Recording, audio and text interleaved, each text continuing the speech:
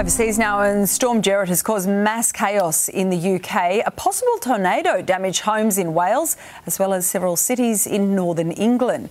The storm's left an estimated 14,000 households without power. Gale force winds have made airplane landings extremely difficult and forced the cancellation of flights at Heathrow.